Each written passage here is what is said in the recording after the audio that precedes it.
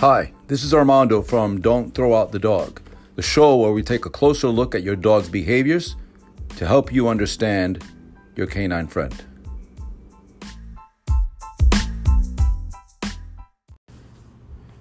Hey everyone, welcome back and welcome to 2021. Happy New Year to every one of you. It's been a tough year, I know, for many of us. Some of us have thrived, some of us have done well, and others, individually and businesses, have tanked. We haven't done so well. So here's my sincere hope that you have a fantastic new year and that you thrive and that you find success in it in many ways, especially when it comes to your dog. Or not especially, but when it comes to your dog. Because obviously this is a dog training podcast. So let's get down to the work, the nitty gritty. I want to talk today briefly about this one pervasive idea of all the myths that go on about dogs and dog behaviors, and there are many of them, which lead to our misunderstanding, misdiagnosing, misinterpretation, and the wrong way of dealing with the behavior. Of all the myths out there, this is perhaps the most pervasive that I come across. The idea that a dog or your dog has been abused at some point in his or her life. And this is most commonly thought of dogs that are exhibiting some kind of behavior that tugs at our heart.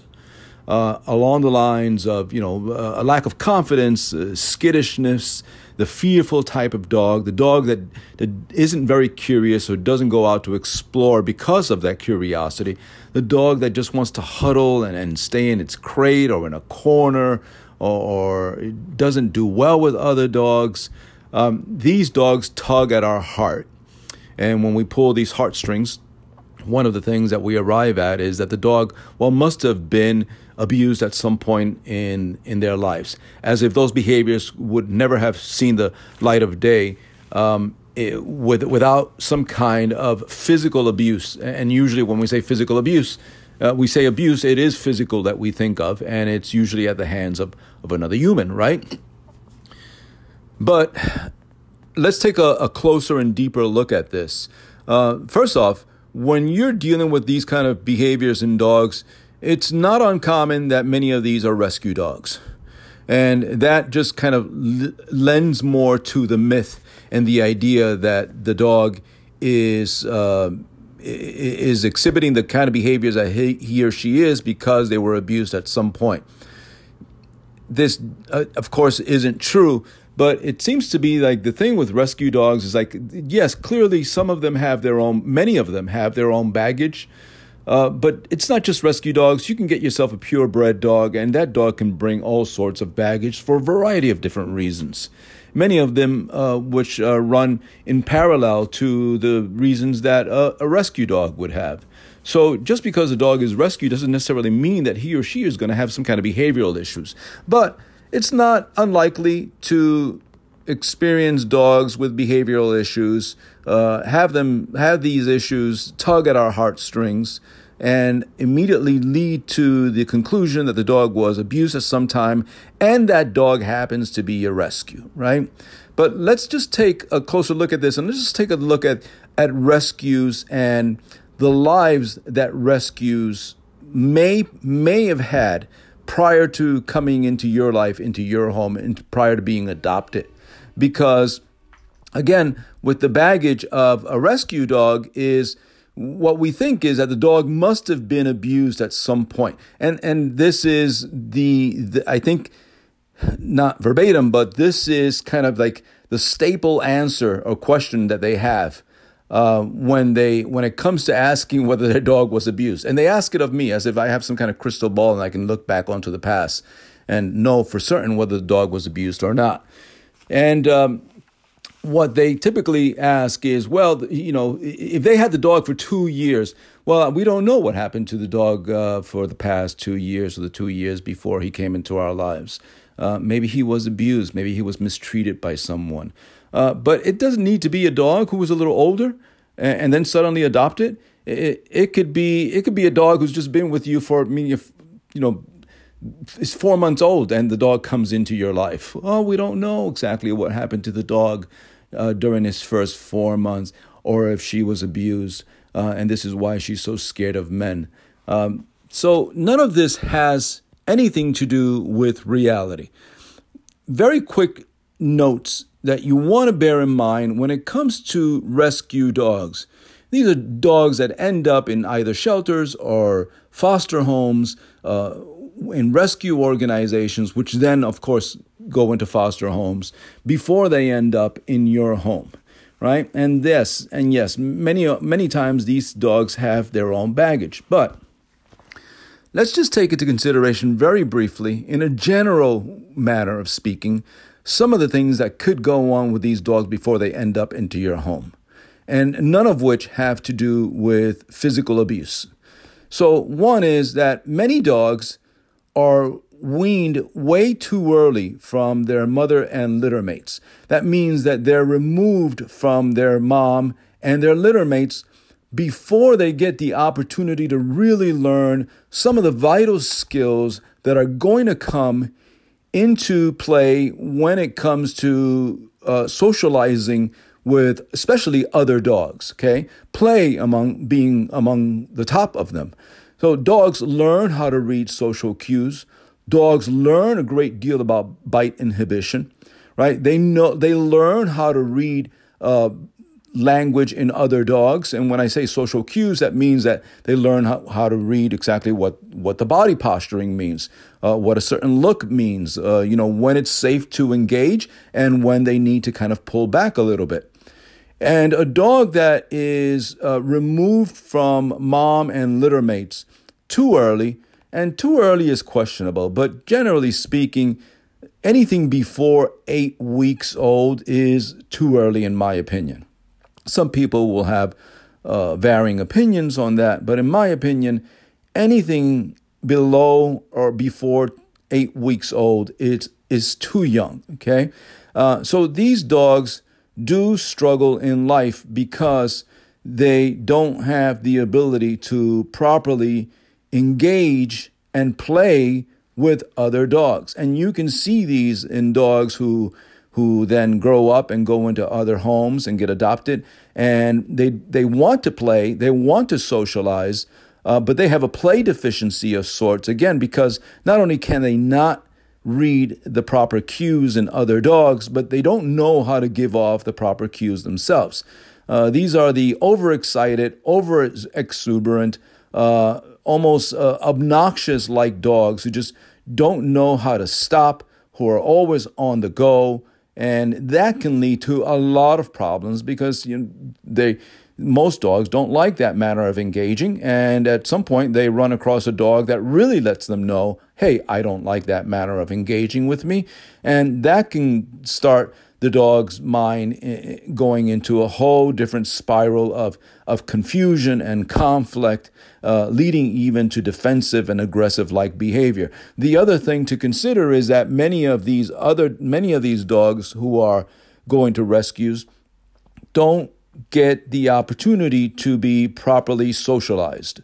So either they're inadequately socialized or not socialized at all. And I have said many times on this podcast in past episodes, if your dog is not properly socialized, or rather, let me rephrase that. If at some point in your dog's life, your dog who is a nice, friendly, fluffy, social dog develops some kind of behavior that you consider to be alarming, maybe it's aggressive, fearful or skittish, uncertainty around people or other dogs, there is a very, very good probability that it ties into the amount of socialization that your dog was afforded when he was younger, when he or she was younger, right? So these dogs don't get much socialization.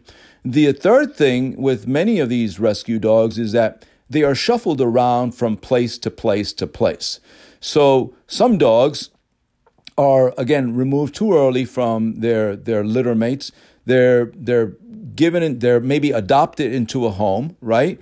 They don't work out for whatever reason in that home. And when I say they don't work out, it could easily mean that the human just doesn't want a dog, because that's how fickle and heartless some humans are, right? After they bring a dog in, it's just like, oh, you're disposable. I don't want you. Let's put you away.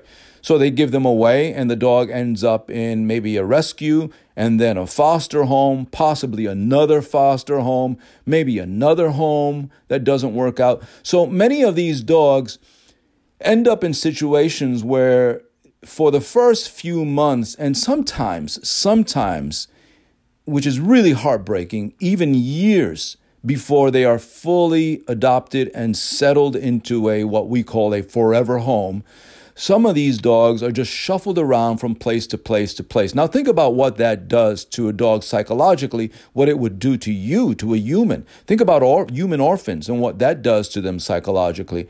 These dogs don't get the ability to really settle into a home environment, right? So they don't really get into a headspace where they feel completely established and stabilized. Furthermore, they rarely, if ever, get the opportunity to really fully develop a lasting bonding relationship with a human. They're shuffled around from place to place, but that means that they're also shuffled around from person to person, relationship to relationship, and they're all different. So all of that can be very unsettling for the dog, not to mention that some of these dogs end up in shelters for a certain period of time.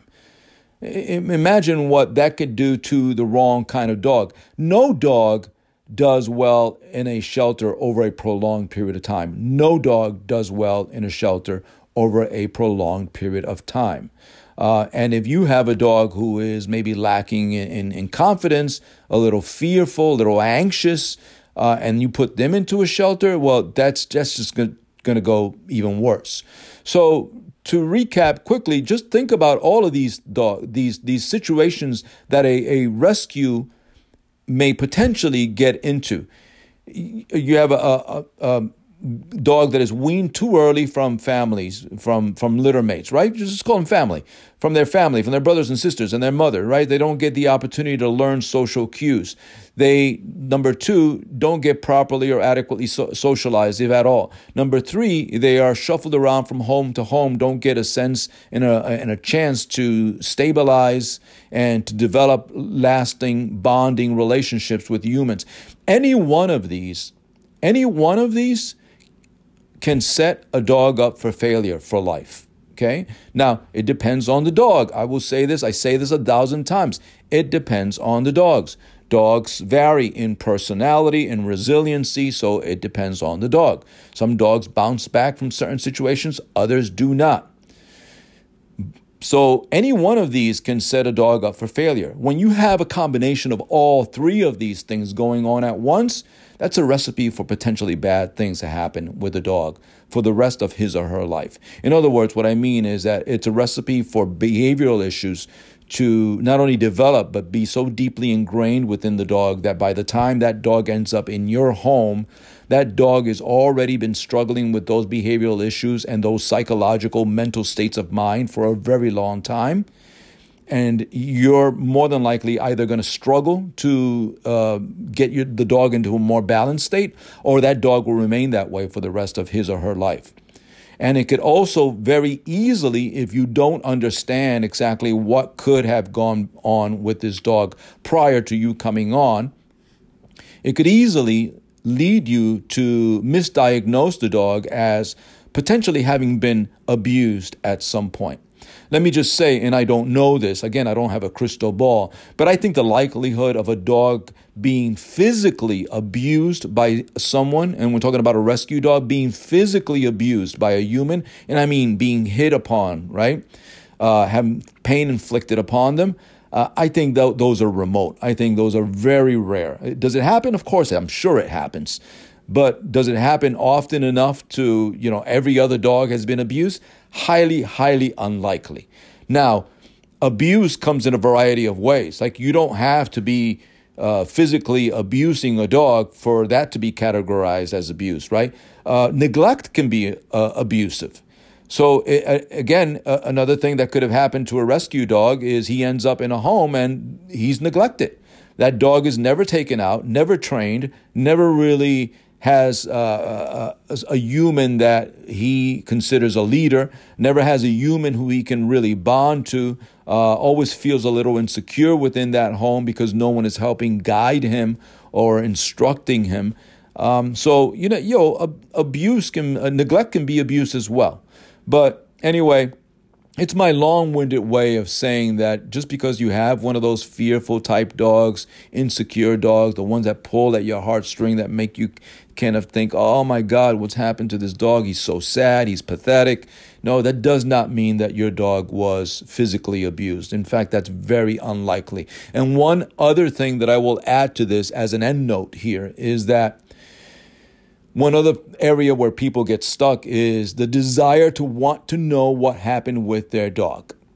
I want to know why my dog is like this. Like they get stuck on this thing of, I've got to know why my dog feels this way. And sometimes they don't say it that way. They don't verbalize it like I need to know. But I can see that they're just stuck in a way of thinking. Like their mind has to follow some kind of trajectory to get to the point where they see and understand what happened to the dog prior to them coming to their house and being adopted. And let me tell you that if you're going to deal with a dog that has a behavioral issue, and when I say behavioral issue, again, I'm not going into aggression. I'm just mean that your dog is fearful, not confident, right? And the signs are very visible, like very skittish, very uncomfortable around unfamiliar people or dogs. That's a behavioral issue of sorts, right? So you don't need to know what happened to your dog. You don't need to know what happened to your dog. You know it already. The dog is fearful of men. Well, that's your answer. You don't need to know that, that's what you address. You don't need to know that he was hurt by a man or abused by a man or had a man yell at him. Maybe that never happened. The dog is fearful of men. The dog doesn't like children. Well, that's your answer. You don't need to know that the dog was hit by a kid with a box of Legos. It doesn't really matter. It doesn't factor into it. The dog doesn't like other dogs. That's what you address. That's it. You address those issues. You address what the dog is showing you right there. What the dog is telling you, that's what you address. You don't need to second guess it. You don't need to go back into the past and figure out why your dog doesn't like men. That's nonsense. Address what your dog is feeling. That's what you deal with, okay? Otherwise, forget it. You're banging your head against the wall for what? For nothing. You're not going to get anywhere. You're not going to arrive anywhere. It's a mystery you're never going to be able to solve, and you don't need to solve it. So that's it for today. Give that some thought. If you don't have one of these kind of dogs who you feel has been abused at some point, I can almost assure you, you've come across a dog owner who has a dog that is not very confident, is a little fearful, a little skittish, and you've heard them say, well, he may have been abused at some point. Nonsense. Now that you have the information and you know the key reasons as to why the dog may be behaving the way that he is, enlighten them a little. All right, listen, all the best to every one of you. Once again, a happy new year. Go leave me a 5-star review, please, will you? And I'll be back in another week. All the best to you. Take care.